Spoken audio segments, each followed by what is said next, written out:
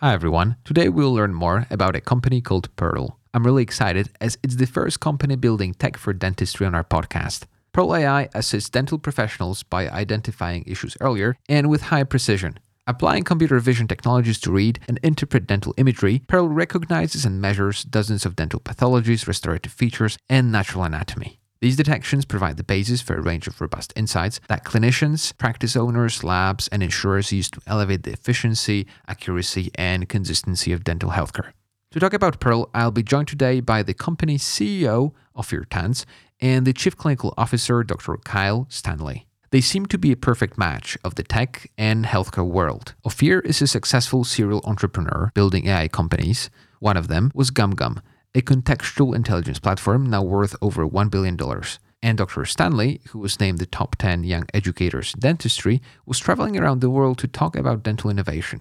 He also specialized in implant and dental surgery and became a partner at a leading private practice in Beverly Hills.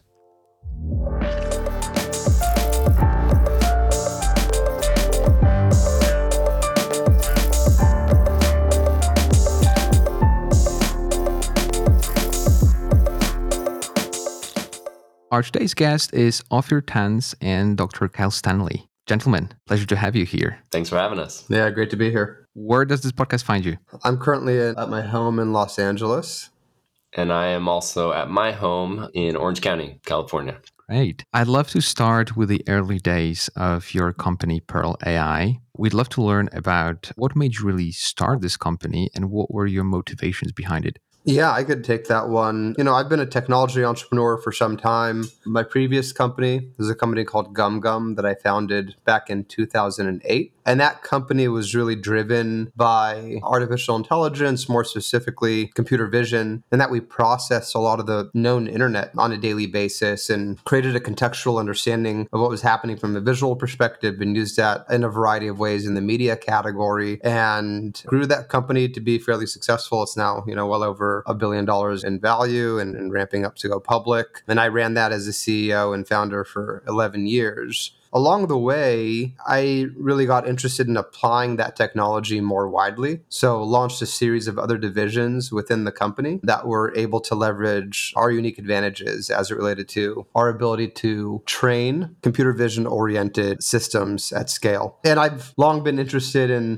doing good for the world and in improving people's lives in fundamental ways. And I thought dentistry might be a really interesting application of the technology because it was very clear to me at the time that, at least from a radiographic perspective, AI was going to be introduced into these various categories of medicine and really help improve patient care and patient lives by virtue of being able to diagnose pathology and other potential detections and issues in ways that, surpass humans' ability to do so, or at the very least, assist humans in doing so better. So I know this is sort of a bit of a long story, but to sort of sum it up, I got interested in this category. I actually went to one of the top dental practices just personally in LA. And this one specifically was Dr. Stanley's practice and his partners in Beverly Hills. And I went in there one day and I basically, for a checkup. And I said, guys, I'm kind of thinking about this application. Is this interesting? Could you share some data with me? We'd like to do some training and just see how effective the system might be. And Dr. Stanley kind of pulled me aside after and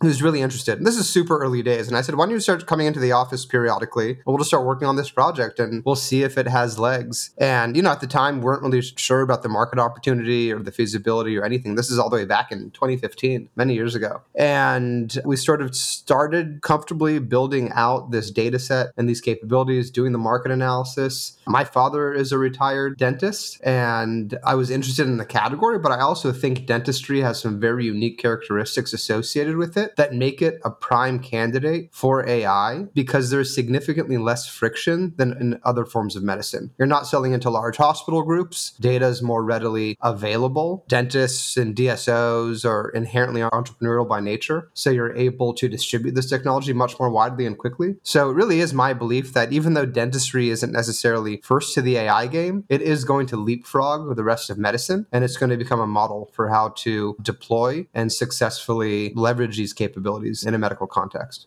Okay. And so, Dr. Stanley, what was your experience with innovation before meeting Ophir? What did you think at the very beginning about this project and its potential? Well, I would say my experience with innovation, I was doing a lot of innovation, but not with AI. I really knew nothing about AI. I was traveling around the world and speaking to other doctors, teaching them about other types of innovations in dentistry, digitizing their practice and using guided surgery and robots and this type of thing. And I didn't really know much about AI. So that was one of the things that I really had to learn. And I'm lucky that I had Ophir, who's really a veteran in this category, to teach me the basics.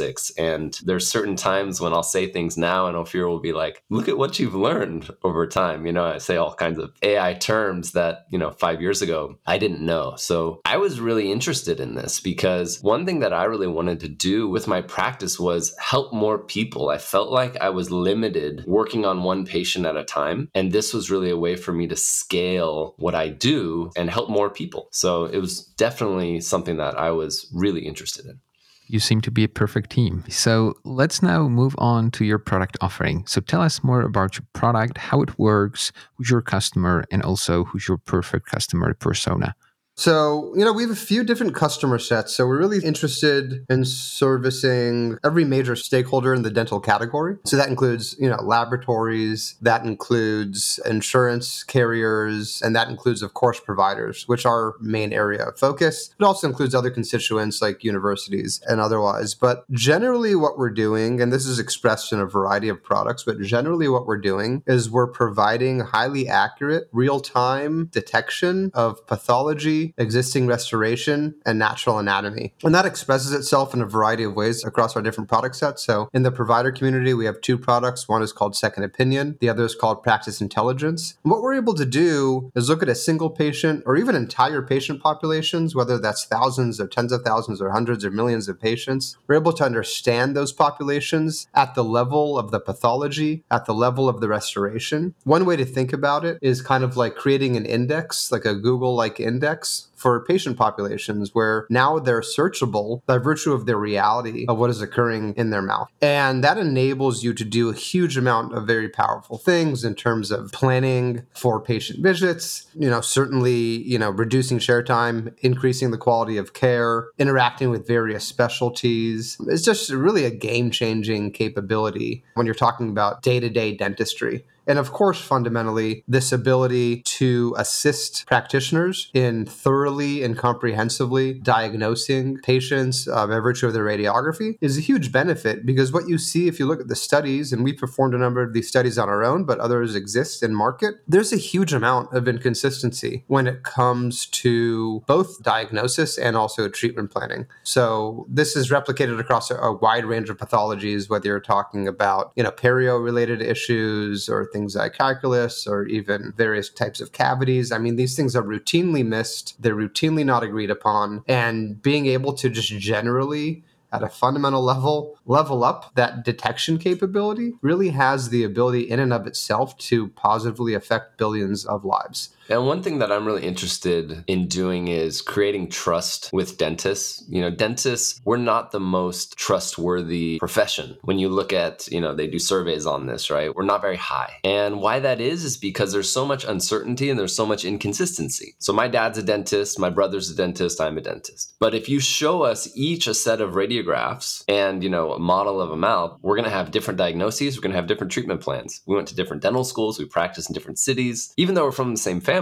And that is so difficult for patients to understand. And, back in the 1990s, there was this study from Reader's Digest where an investigative journalist went to 50 different dental offices and got 50 different treatment plans, 50 different diagnoses. And it was basically to show these dentists all don't know what they're talking about. They're all just kind of making stuff up. Well, all of the dentists think that they're correct. And what we can do with AI is bring in this level of consistency to where we can get the same diagnosis. Now, the treatment plan may differ because, this dentist is more conservative or this person was trained in a different way. And I think that's okay. But having that standard in diagnosis will bring more trust to our profession. And when you have more trust in the profession, people are going to go to the dentist more. And that means they're going to have better healthcare. They're going to be generally more healthy. So if we can build that trust through AI and say, Mrs. Jones, I don't just think you have a cavity here, but this third-party AI system that, was trained by thousands of dentists around the world actually agrees with me. I think that it's time that we take care of this. You're not just giving your opinion. You're giving your opinion with some type of third-party unbiased technology. And that, I think, is what's so powerful about this.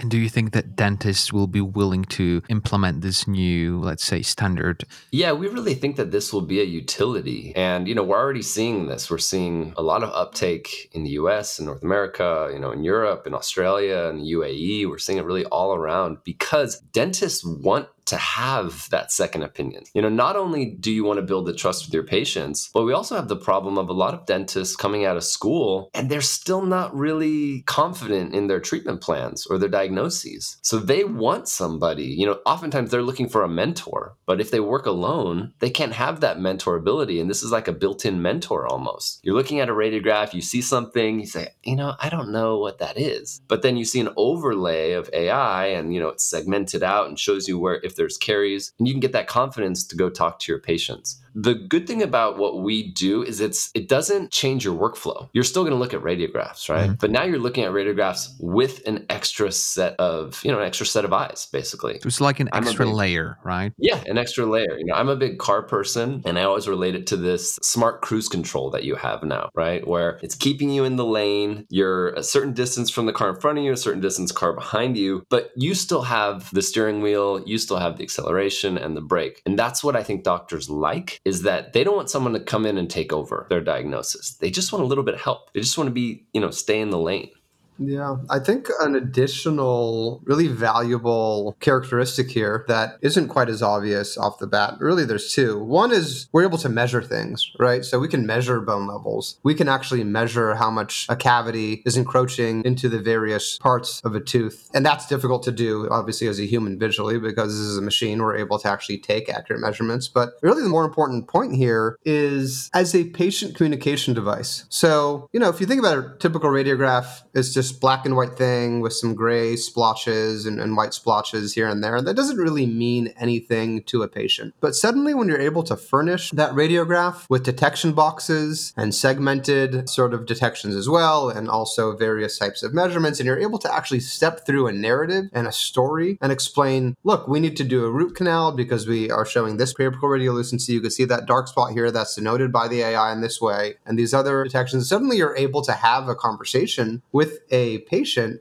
that is digestible and understandable. So one of the things that we've seen is that the treatment acceptance rates have really gone up significantly by virtue of being able to use the AI, because you're able to clearly communicate this thing where, like Kyle mentioned before, there's sort of this desire for a second opinion or this lack of patient trust that might exist. And literally the name of the product is second opinion, right? That doesn't mean that if patients want to, they shouldn't go and get another opinion from another doctor. But I think Kyle really hit the nail on the head when he said that we really think of this as a utility. We do not believe that in the next 5 to 7 years, or call it 10 years if you want to be generous, there will be any dental practice anywhere in the globe operating in a non-AI assisted fashion. And we believe that's going to happen very, very quickly. The desire for this product, both to sort of level up care, but also to communicate effectively with patients, is through the roof. It's not massively expensive. It's easy to integrate, and it's just hugely valuable. So we really do think that the uptake on it will continue to be very strong, just because there's very few reasons not to have it.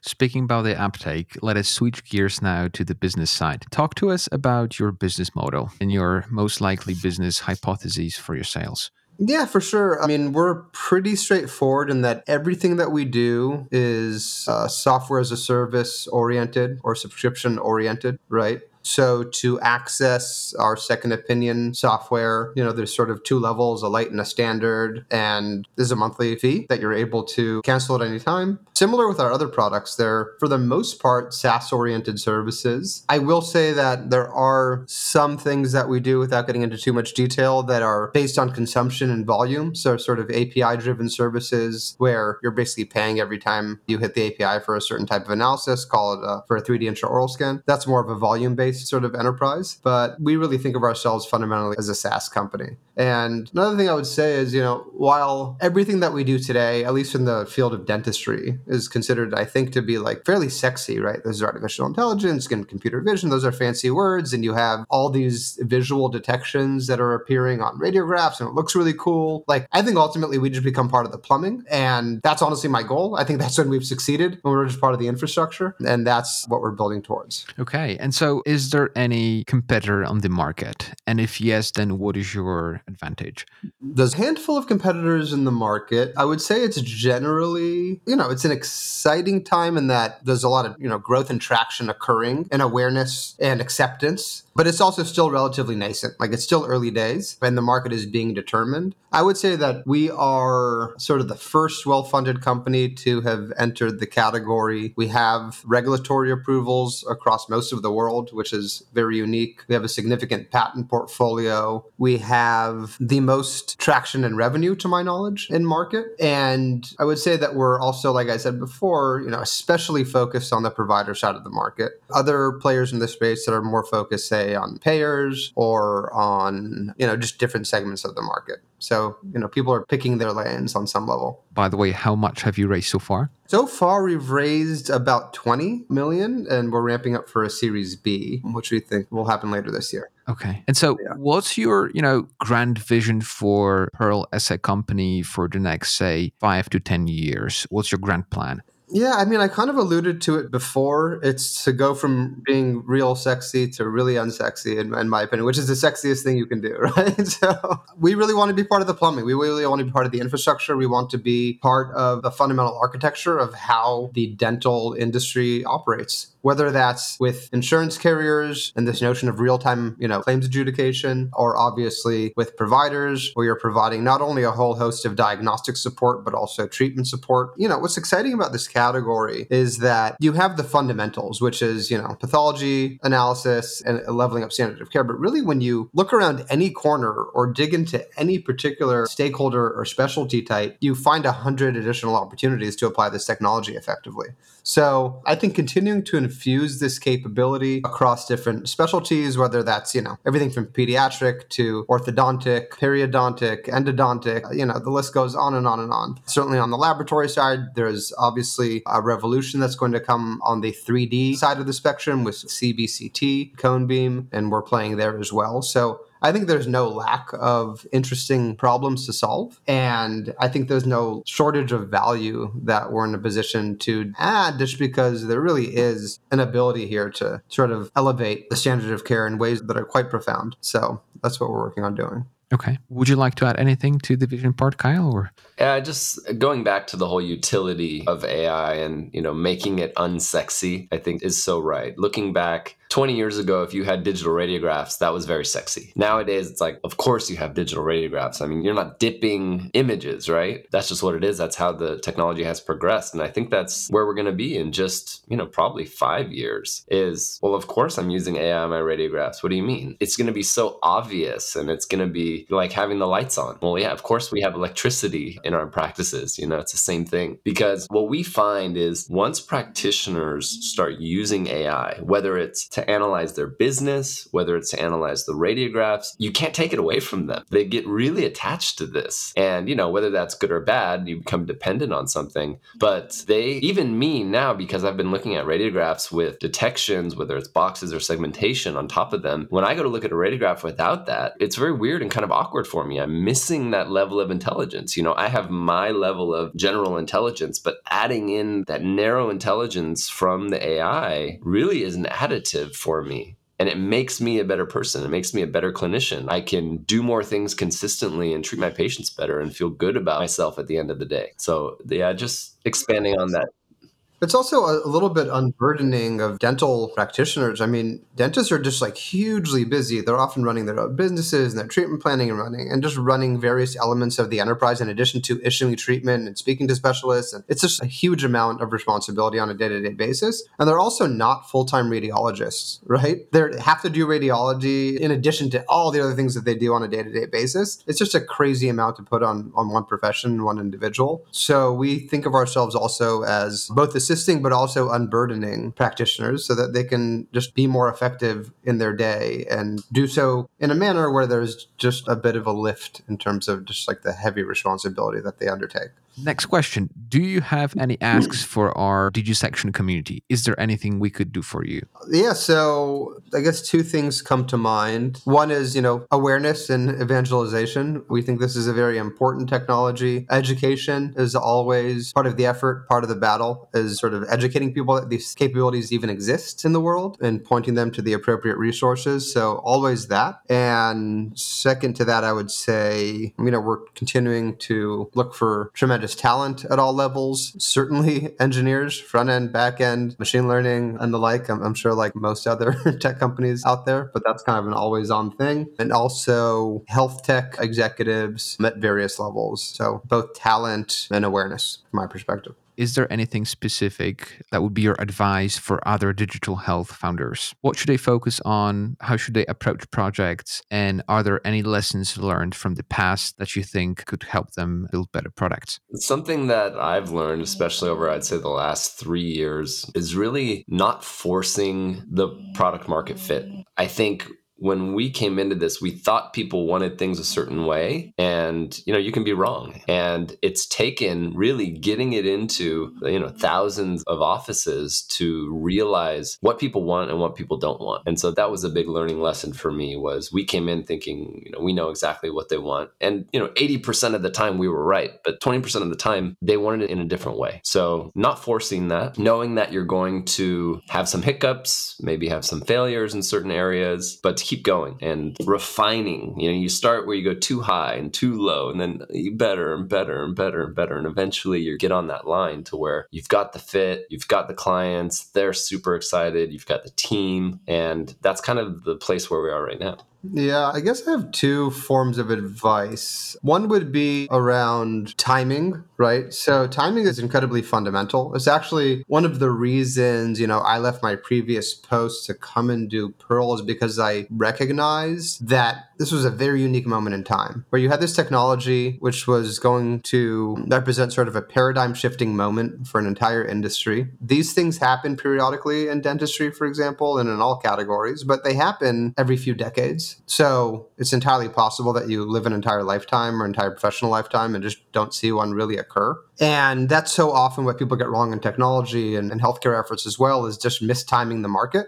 If you're too early, there's just not going to be an audience for what you're trying to represent. You're going to sort of run out of time and money, and that's a problem. And if you're too late, then it's not interesting because people have already sort of captured all the flags. But if you get it just right and you're able to ride this wave effectively and really lead the charge, that's a very, very special characteristic for any company. And that's the kind of thing you can't buy and you can't force. It's just sort of the march of time and aligning with capabilities. So that's huge. The other thing I would say is that, people often get very caught up on the technology that is being employed. So in this case, it's artificial intelligence, but it could be any number of other things, and forget to generate fundamental value and generate a successful revenue generating business, which at the end of the day, if you talk to a doctor, like all they care about is, are you delivering enough value to me such that I can deliver my $200 or whatever it is a month to you? You need to add real value. You need to have a real product. And, the technological excitement might get you some press, it might get you on stage, it might get you some investment, it might get you in the door, but it doesn't automatically make for a successful commercial product in market.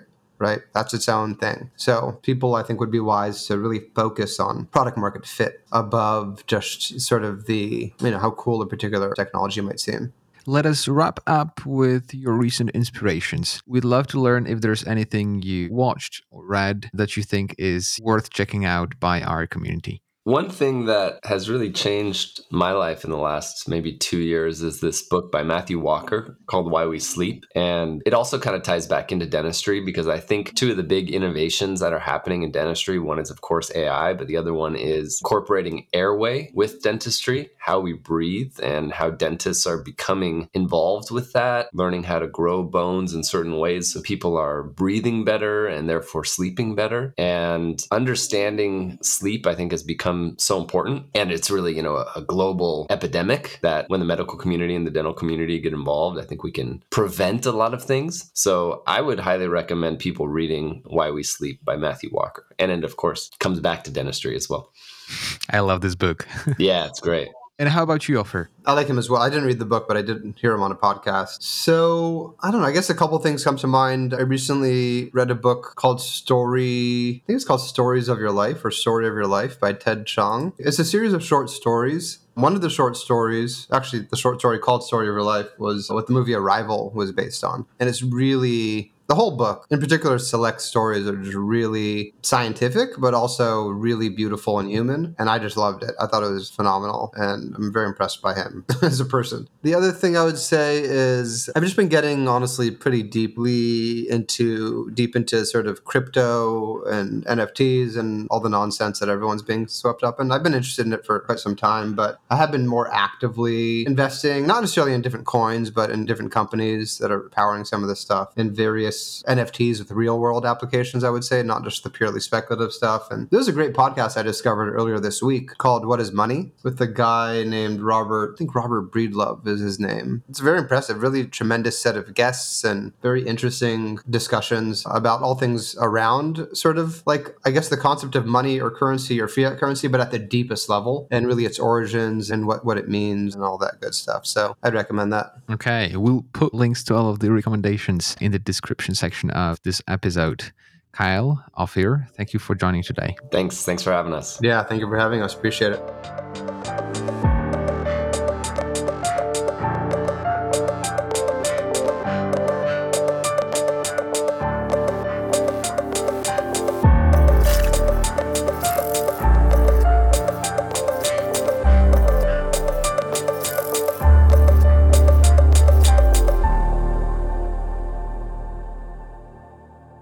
Our producer is Michelle. Carol is our editor.